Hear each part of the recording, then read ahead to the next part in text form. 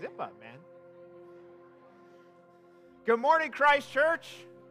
Merry Christmas. Christmas week is upon us. No? Not excited yet? Too many things to still do?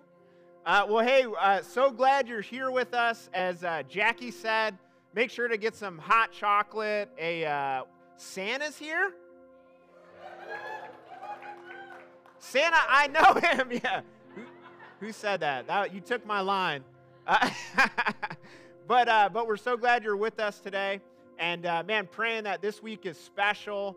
As Jackie said, we've got a really meaningful Christmas weekend coming up. So we're gonna start celebrating with our concert.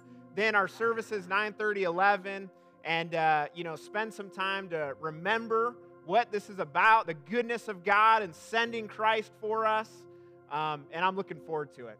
But let's bow our heads and pray. We'll get the message today. Father, we love you. We are so grateful for the deep meaning of this season. Father, it's hard to comprehend what it actually means that, Lord, you became flesh, that you dwelt among us, that you became one of us. But Father, help us to understand that. Help us to appreciate that beautiful gift, and help us to honor you in all that we do. Father, today I pray you would give us a vision for how to end this year well. And Lord, anything that you want us to give up, help us to do that. Anything you want us to be in pursuit of, help us to do that. And we pray it would all glorify and honor you. We ask this in Jesus' name. Amen.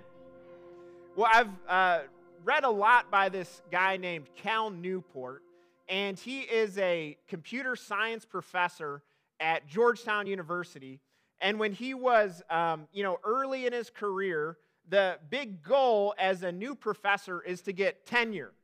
Because once you get tenure, you're making a good living, you have more job security. It's, the goal of every beginning professor. But it's very difficult to get, because one of the big requirements is you have to publish a certain amount of academic papers. And that takes a lot of work, and they have to be accepted, and they have to meet a standard. And then while you're doing that, you're also teaching classes, and you're tending to the needs of your students, and you're doing all the administrative meetings and that kind of thing. So many times, young professors are working, 12-hour days. They're working weekends. It's a tough deal at the beginning.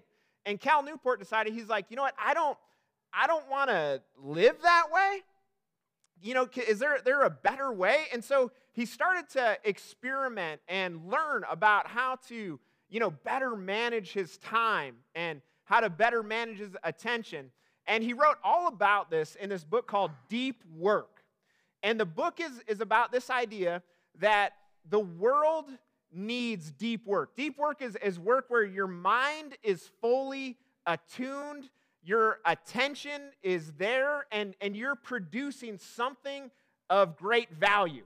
You can't do deep work and be checking your phone every 2 seconds, because your concentration's not there. So he said, the world needs deep work, but it has never been harder than it is today to do deep work. Anyone believe that? Because of all the distractions. So he writes about how do you figure this all out? And it's a great book, and it's been super helpful to me. Not that I practice at all, but I'm trying to, I'm pretty distractible. But one of the interesting ideas that he had in this book is called a shutdown ritual. Do you ever find that sometimes you bring work home with you? You leave the office, you leave the classroom, you leave work, but then your mind can't let it go. And, a time where you're maybe want to be present with your spouse or your kids, or you just want to relax a little bit, it's very hard. And so he said one of the things that helped him grow his ability to do deep work and to produce is every day when he was done, he'd practice a shutdown ritual. And he would just kind of go over his email. He would make some notes about the problems he was going to solve the next day. And he said what he realized, that by having that ritual every day, his mind was able to let work go, and he could go home and be present as a young husband and a young dad. And I thought, that's a cool idea. And then it made me think a little bit more. If a shutdown ritual is helpful at the end of a day, would it be helpful to think about that at the end of a year? In other words, we talk about beginning things a lot and sustaining things, but we don't usually talk about how do you end something well. Because I believe that ending well and ending in the right way is a really significant thing in life. If your plane takes off well and the flight's good and then you don't end well, you're dead. Like 90% of the flight was great until we crashed on the runway. Endings matter, amen? On the other hand, maybe it's a little late, there's some turbulence, but you touch down and it's easy and it's smooth and you're alive and now you're in, this beautiful tropical place. You're like, that flight wasn't too bad. Because a good ending can make up for a lot. And today I want to talk about this idea as we are 3 Sundays left in 2023. And I want to ask this question to myself and to us: how do we end well? How do we finish this year well so that we can go into next year maybe with less baggage than we're carrying today, maybe with a clear vision of where God has for us, maybe with some lessons learned from this year and some strength from the ways that the things that we can celebrate and carry with us. So today I want to talk about that, and I want to look at a scripture in 1 Timothy to guide us today. And this is the great apostle Paul writing, and he's writing to his protege, a man named Timothy. And Timothy has kind of been a man he's mentoring that's doing a lot of the same things that the apostle Paul would do. And in these letters, Paul is kind of coming to the end of his ministry, and he's helping Timothy to think about the big picture of all of this. And in chapter 6, verse 11, he says these words. And I think these are a good framework for us to think about ending well. He says this: "But as for you, O man of God, flee these things. As for you, O man of God, flee these things. Pursue righteousness, godliness, faith, love, steadfastness, gentleness. Fight the good fight of the faith. Take hold of the eternal life to which you were called, and about which you made the good confession in the presence of many witnesses." Now, these verses are so powerful, and there are so many great ideas in them. And if I could just kind of summarize it for us today, I think what Paul is showing us is that we can finish well by fleeing some things. I believe some things we need to just leave in 2023. Some things I believe God doesn't want you to bring them into 2024. You're going to be tempted to. It's going to make sense in your mind, but I think some things the Lord's like, all right, you just leave it there. We got to actively move away from some things, but then we also then need to pursue some other things. And in these verses, I would just kind of summarize them as pursuing goodness, truth, and life. Those are the direction as we end this year that God has for us. So let's kind of dig into these verses. So if you notice, Paul says, but as for you, and if you read the context of this, you can see that there's a shift in tone here. He's kind of wrapping it up, and you could almost hear Paul's tone a little bit. He's like, all right, Timothy, listen up now. As for you, and then he says, oh, man of God. And why is he saying that? Because he's reminding Timothy of his real identity. Timothy, I want you to know you are a man of God. You don't feel like it right now. You may not be acting like it. You may not be living up to that identity, but that's who you really are. And as we finish this year, I want to remind you today that if you are a follower of Christ, you are a man or woman of God. Just turn to the person next to you and be like, what's up, man of God? Or woman of God, if it's a woman, obviously. Let's be. So you are a man of God. Now, here's part of the beautiful thing about Christianity. This is why this is so significant. In Christianity, God gives you an identity first as a gift. This is how Christianity works. Identity is first received, it's not achieved.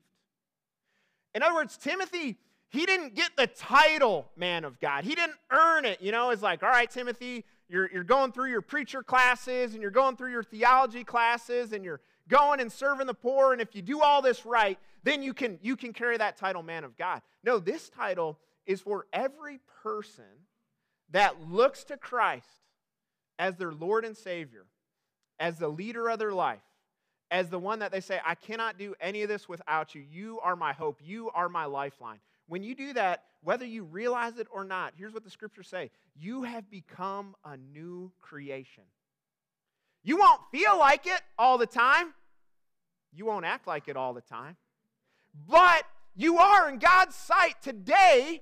You are the people of God. You are a man of God. And why is this so important? It's so important to know this because when you begin to accept that reality and you begin to see yourself that way, then you will begin to bring your life in alignment with the identity that God has given you. You with me on this? When you and I, when we fail God and when we move away from Him, we're acting out of alignment with who we actually are. See, you might be tempted today to think that, I'm the mess up. I'm all these mistakes. You're not actually. You're a man or woman of God. That's when you step outside that identity. Anybody with me on this? And so what we need reminded of again and again and again and again is who we really are in the sight of God. And again, you don't earn this. You're given this. And then God says, hey, I want you to begin to align your attitude and your actions and your perspective on life with who you really are, which is a man or a woman of God. Church, you are a spiritually driven person who wants to honor God. That if you're a follower of Christ, that is the true you. And when your life is out of alignment with that, the reason it's miserable is because it's not the true you. You with me on this? And so Paul says, hey, Timothy, before I talk about anything, let me remind you of who you are. And hey, maybe this year, you look at a lot of moments and you're like, I was not a man of God. I was not a woman of God. And maybe, you can look, and here's what you'll do. You'll be tempted then to bring that broken sense of identity into 2024, and you'll go in out of alignment. And church, I just want to remind you today, this is who you are. This is who you are. It's a gift from God. It's that identity that He gives us, and it's meant to direct everything in our lives. So Paul says, and Timothy now, because this is who you are, you need to flee certain things. There's certain things that they won't work in our life anymore. Maybe they did before I knew Christ, before I gave my life to Christ. It made sense and it worked, but not anymore. And he says, so we need to flee some things. Now, if you read the context, Paul talks about a few things to flee. He talks about fleeing just wrong ideas, wrong understanding about God. He talks about fleeing greed, fleeing a materialistic approach to life.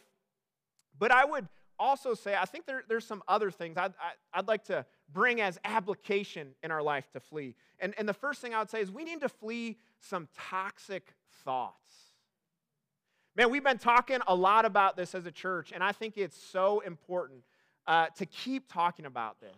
Because our thought life, what happens up here, that's what dictates everything about our life. So if this can get healthier, so can everything around us. But if this remains unhealthy, then so will everything around us. So this is a theme we got to keep talking about. And I believe that there are some toxic thoughts that have been running on repeat in our minds this year that we need to leave here in this year. You remember when you had a cassette player in your car? Some of you remember this? Some of you have no idea what I'm talking about. It's all right.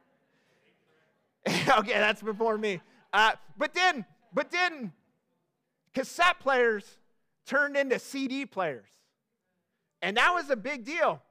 You know, and some of you don't know what I'm talking about, but you used to, there was a disc, and it played music, and you had to protect it. If it scratched, it was great.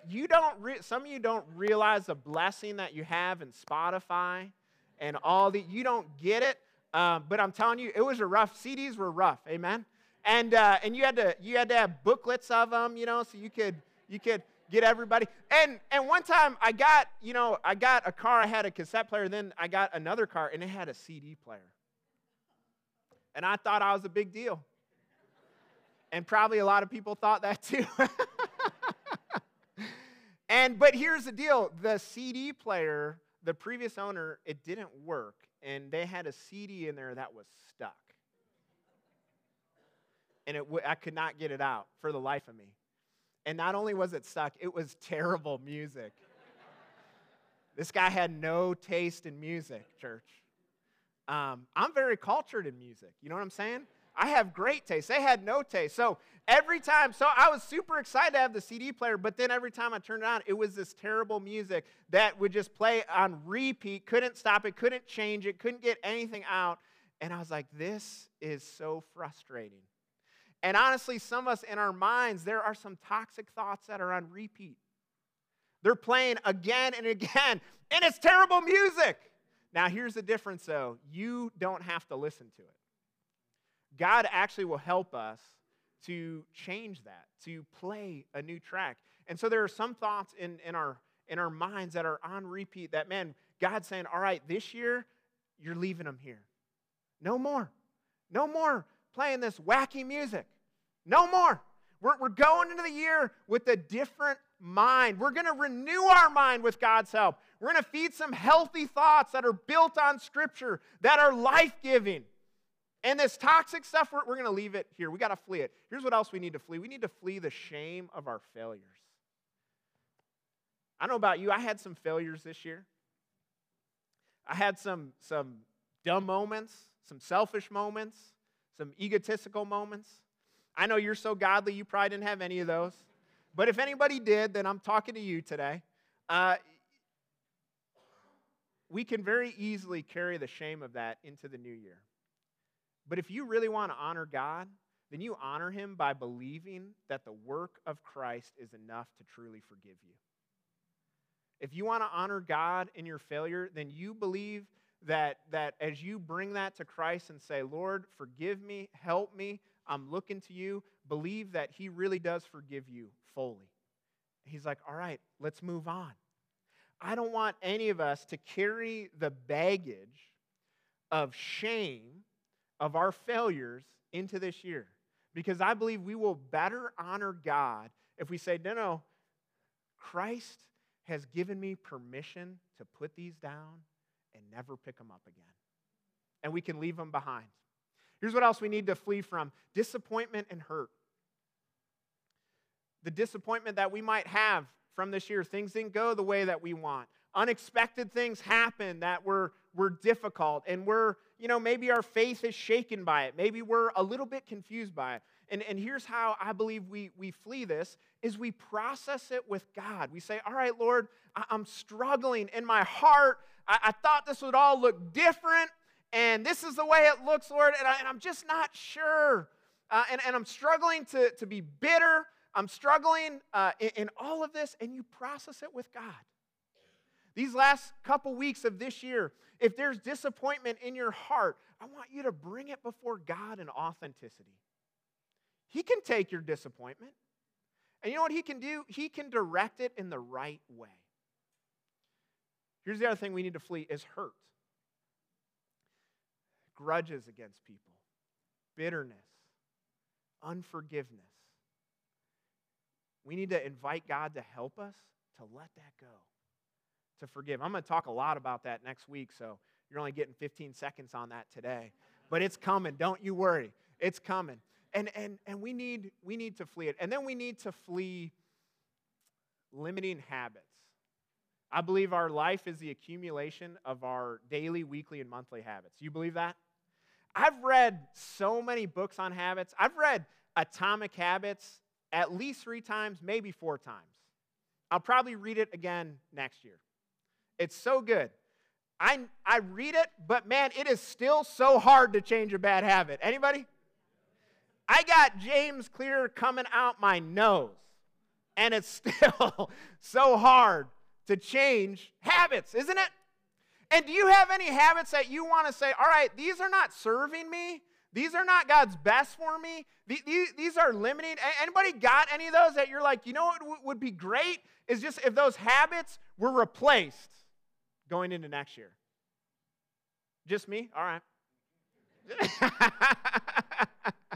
We all do, don't we? And it's challenging. And I think there's so many good things you can read about that. There's so many good ways to structure life and to do, and I believe in all that. But I also think that there is spiritual power to help us in that. I also think we don't have to do all the heavy lifting in our lives alone. Let me share this verse with you. 2 Thessalonians, it says this, "To this end, we always pray for you, that our God may make you worthy of his calling." And then look at this part. "And may fulfill every resolve for good." That's the line that always gets me. "And every work of faith by his power."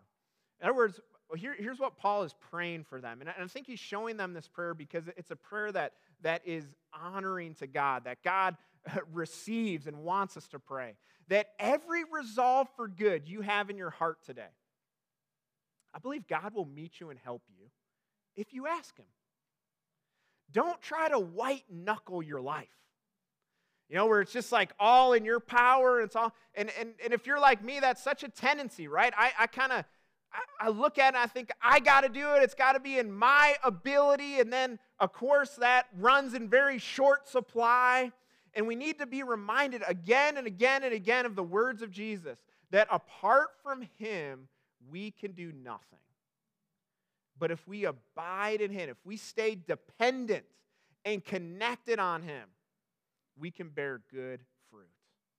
Church, if there is something in your life that you're like, man, I am praying, I need this to change, bring that before God and just say, Lord, I need your power at work in me to change this thing. And it could be a small habit, big habit, doesn't matter. But I believe there is spiritual power to help us and to meet us. So we've got to flee some things, but then he also says, but we need to pursue some things. Pursue faith, godliness, love, all these things. We're commanded to pursue some things. So I want you to think, what do I need to move away from this year? I want you to think about that. I want you to pick one. You don't have to move away from everything. That's probably too much, but just pick one. And then I want you to think today about what can I be in pursuit of today? And Paul gives us this beautiful list. The first one he says is righteousness. And I'm going to give you just definitions for these words that I think will maybe make them more understandable in our lives. Righteousness is, I would argue, it's a healthy flourishing of people and environments. It's when we're living life and we're connected to God and we're honoring God and things are flourishing the way that they should. I remember several years ago there was this couple in our church and they were so cool and they really had a passion to invest in younger people that were married. You know, they wanted to help them navigate that and give them good wisdom and ideas. And I remember we were at a dinner one time and this couple was sharing and the wife said, she said, you know, hey, sometimes things they get out of whack, you know, in life and you end up being on 2 different pages in marriage and, you know, it can escalate quick. And she said, she told us a story. She said, you know, just this week I grabbed my husband and I said, there's no joy in our house. And she said it so intensely. There's no joy in our house. And we need to get it back. And she said, and we started talking about it and praying. But the way she said it, it was kind of like one of those times where it's like, beatings will continue until morale improves. Like that was like the tone of it, you know.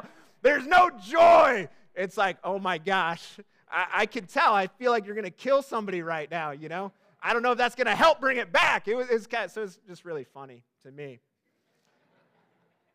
I don't know if anybody else thought it was, but I did.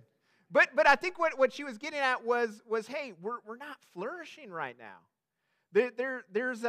there's a joy that God has for us that isn't here, and we need to get it back. That's pursuing righteousness. Church, maybe some of our families, maybe honestly that's where it's at right now. Man, there's no joy. It's too tense. There's too much bitterness. And pursuing righteousness is saying, Lord, you have a better way. And we don't have it figured out right now. But we're going to be in pursuit of it. We're going to seek you. We're going to invite your help. We're going to change if we need to. And we're going to find a path forward that brings your flourishing. You with me on this, church?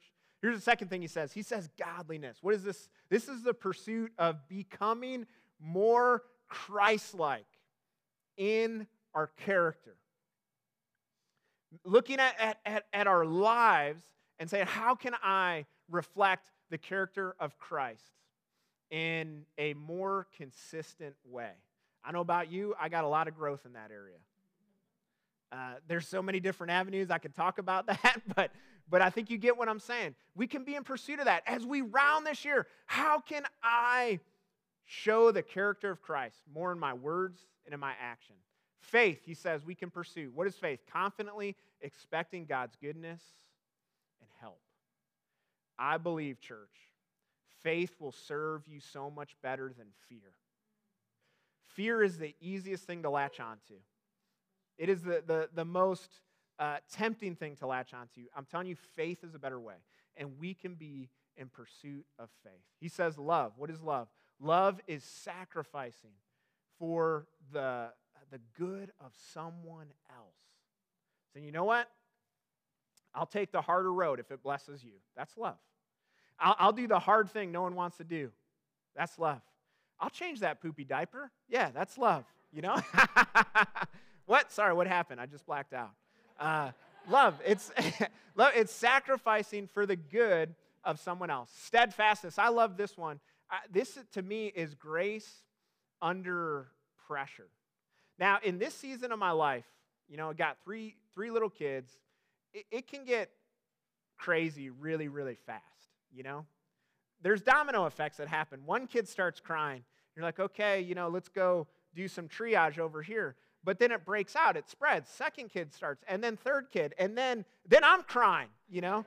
And then it just kind of can go out of control very, very quickly. And, of course, it tends to be at the odd hours of the night when I need to wake up very early the next morning, you know. The timing's always curious to me. But anyway, but I realize that you know, I can endure it, and I'll do the right thing, but I'll do it with a lot of anger in my heart. Like I'll endure, you know, the difficulty, but then I'll kind of be snappy. You know what I'm saying? I'll do it, but you know, everybody knows, like, ooh, you know, Dad's something's up with Dad, and it's not good. You know, I'll endure. See what steadfast is? It's enduring the hard thing, but it's doing it with grace. That's a big difference. It's like, all right, this is annoying, this is difficult, or maybe it's going through a painful experience, but it's doing it with the spirit of grace. Not a spirit of complaining, not a spirit of poor me, not a spirit that, you know, everybody's got to walk on eggshells around me because, you know, I bite, that sort of thing, but a spirit of grace. You with me? And Paul says we can pursue that. So it's grace under pressure, and then gentleness is similar. That's grace with people. So steadfastness is about what you're going through, your experiences, what's happening in life. Gentleness is about bringing that same quality of kindness and patience and grace, but bringing it with the people around you. Now, I know Christmas is coming up, and I know there's a lot of family gatherings. And I know some of our families are not perfect. I know there may be people in some of our families that we see where you're just like, you got to get hyped up to see them, you know? You got to get in the right frame of mind, the right frame of spirit. Or maybe there's other people that, man, they push your gentleness button to extreme levels. But here's the beauty of this. Paul says, hey, pursue that. It's God honoring. I was thinking about this week, and Many of you I know and many on our staff, we read this book called Gentle and Lowly, and it's about how Christ says, my heart is gentle and lowly. Those are the only time Jesus Christ describes what his heart is like. He says it's gentle and it's lowly. He says, at the core of me, my very heart, my very center is gentle. And as I think about that, I have experienced that in my life. I have given God every reason to be harsh with me. I mean, I've given him every reason. I've given God every reason to lose his patience with me. I've given God every reason to forsake me and flee. I've given God every reason to say, I'm done with you. No one should have to put up with this. I mean, I've given him every reason. But here's what I find when I go to Christ. I find gentleness. Man, and I'm so grateful for that. I'd be lost without it. Now, Christ treats me that way. And he calls me to treat others that way. Church, Christ treats you that way. That gentleness, it's not just for me, it's for you too. It's for all of us. He treats us this way so that we have something to give to others that is better than our tempers and our frustration. And you got to receive it from Christ first. And then you have something to give those around you. You with me on this? Paul says we got to pursue it. Then he says we must fight the good fight of faith. I find this language interesting. He says faith is a fight. It's a battle. Do you think about faith that way? That in other words, we have to be strategic. We have to realize that we're in a battle. And it's going to be, our faith is going to be under attack sometimes. Here's what I find in life. That sometimes before you are about to make a breakthrough in your faith, in your journey with God, you will often experience some really big attacks right before it. And it's confusing. And the reason is because it's a battle. It's a fight, right? If that ground gets taken, then that means that the enemy is losing. That means that the kingdom of God is advancing forward in you and through you. And so the times where you are about to really take a significant step forward, I'm telling you, church, you got to be ready for a fight. And just recognizing that makes it that much easier. Because all of a sudden, you're right at the edge. You're right at the edge of transformation. You're right at the edge of growth. You're right at the edge of significant change. And then you're like, whoa, it feels like everything is against me. And you're like, oh yeah, that's what should happen right now. That's because it's a fight of faith. It's a good fight. Now, in a fight, we have to bring resources to bear. And what are those resources? How do we fight the good fight of faith? Well, number one, I believe it begins with Scripture and prayer.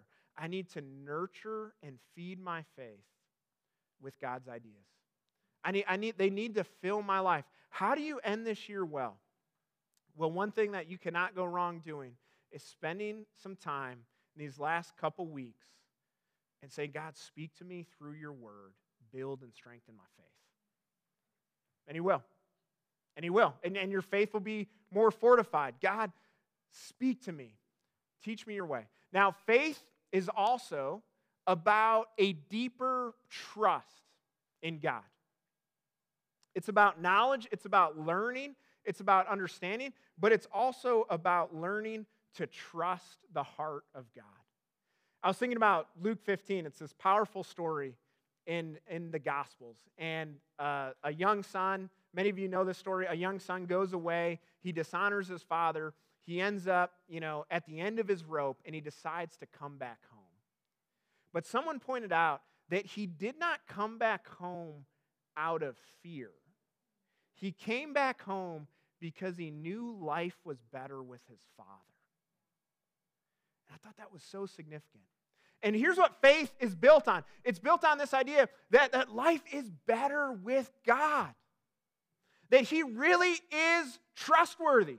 He really is wise. He really is good. And faith, the way that we grow our faith is nurturing those ideas in our heart and in our mind. You with me on this, church? We got to fight the good fight. And then he says we must take hold of eternal life. Now, this is an interesting phrase, and I'm running out of time here, so I'm going to be quick. As quick as a preacher is when they say, in conclusion, we must take hold of eternal life. What does this mean? Here's what this means. Taking hold of eternal life, it means that there are blessings that we can experience today from God that we may not be taking hold of. Eternal life is not just about the future, although that's part of it. It's also about today.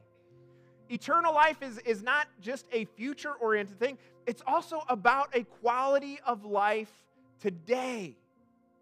And I'll say, and Paul says to Timothy, he says, Timothy, there is more that God wants to give you that you can take.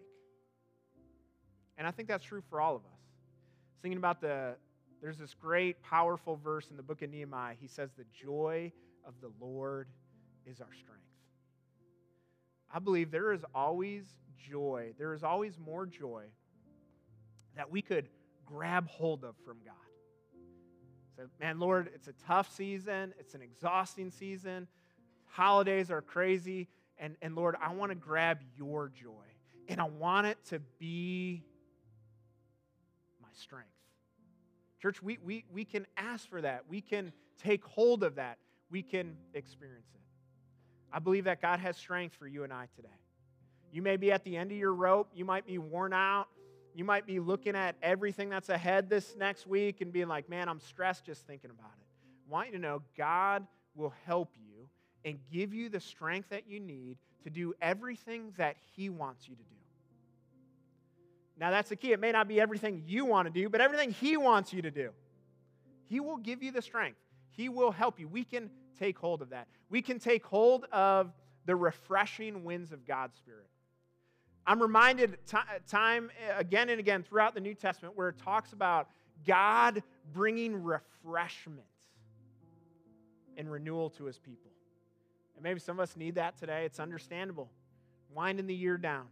God will bring that to you. We can take hold of that today. And then Paul says, and he says, and remember this confession that you did. Remember your commitment to God in the presence of many witnesses. Here's what I take from that.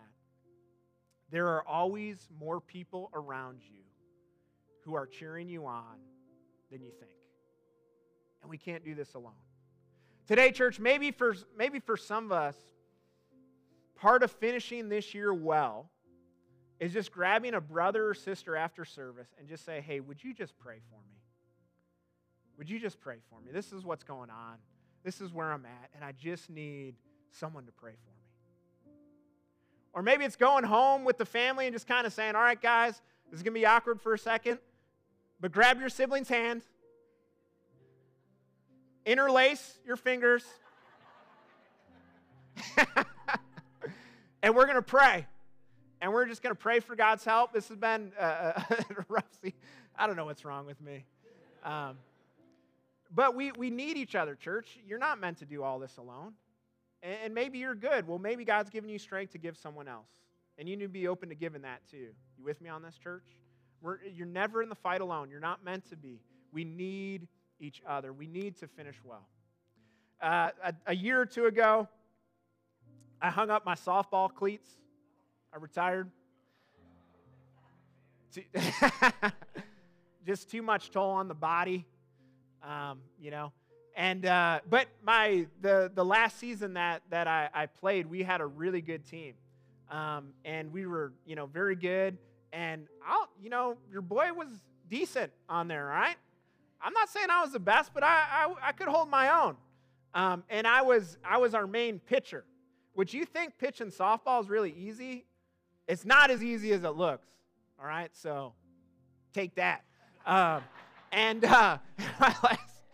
so the final game that I was going to play, I had a great season, man. I was super consistent pitching. I was hitting well. It was awesome. I was had a great season. The last game, I completely fell apart. I couldn't pitch a strike for the life of me. I couldn't hit a softball well for the life of me. I had the worst game I've ever had. And then the season was over. And all that good season now had this dark cloud of that last game over it. And for like several weeks, I was like, this stinks, I can't do anything about this. I'm not playing again. I'm retired, all this kind of thing. The team disbanded. But anyway, and so it's like that it was a great season, but that ending kind of shaped it for me, And it was a bummer. Couldn't get it back. Now, we know the reverse can happen too. We can have a rough season, but you end strong. It all feels different. Here's what I want for you. Maybe this year was good. Maybe it was bad. Maybe it was a mix. But I want you to end well. I want you to end with a sense of God's blessing on your life. I want you to end with a sense of God's strength. I want you to end with a sense of God's direction, of clarity. And church, we cannot do anything about the past, but we can take the moment that we have these last couple weeks, and we can bring it to God, and we can leave some things, we can pursue some things, we can get some people around us, and we can end well. And we can start the new year, this next season of life, with a different spirit and a different heart. Let's ask God to help us in this. Father, we just come before you. And Lord, we do want to see this year through in a meaningful way. Father, I believe endings matter. I believe, Lord, that when things end well, there's closure, there's healing, there's learning, there's growth, and there's strength for the future. And so, Father, today help us to see this year through in a way that honors you, in a way where you are central, and Father, in a way where you are glorified. Father, I just pray for each one of us. I pray especially for those who, man, maybe this year has been especially challenging. And there's not a lot of good that we feel came out of it. I pray, Father, that you would bring renewal. I pray you'd bring refreshment. I pray you'd bring a change of perspective. And I pray you'd bring your healing presence. Help us, Lord. Bless us in all this. We ask this through Jesus Christ our Lord. Amen.